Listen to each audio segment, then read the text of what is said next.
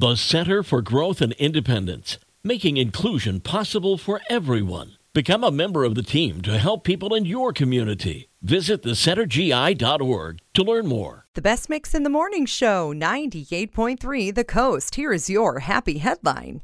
The Clarkson Foundation is a charity group based in England and Wales that aims to create meaningful, lasting change around the world through grant awards. A group recently raised nearly $300,000 for the Clarkson Foundation while also working up a sweat at the same time. Along with other fundraising events, employees of the group participated in one called Survival of the Fittest, which involves staff members doing lunges, burpees, kettlebells, swings, and push-ups. The employees would exercise for 45 seconds and then take a 15-second rest. They pushed themselves to the limit and raised donations with online donation campaigns.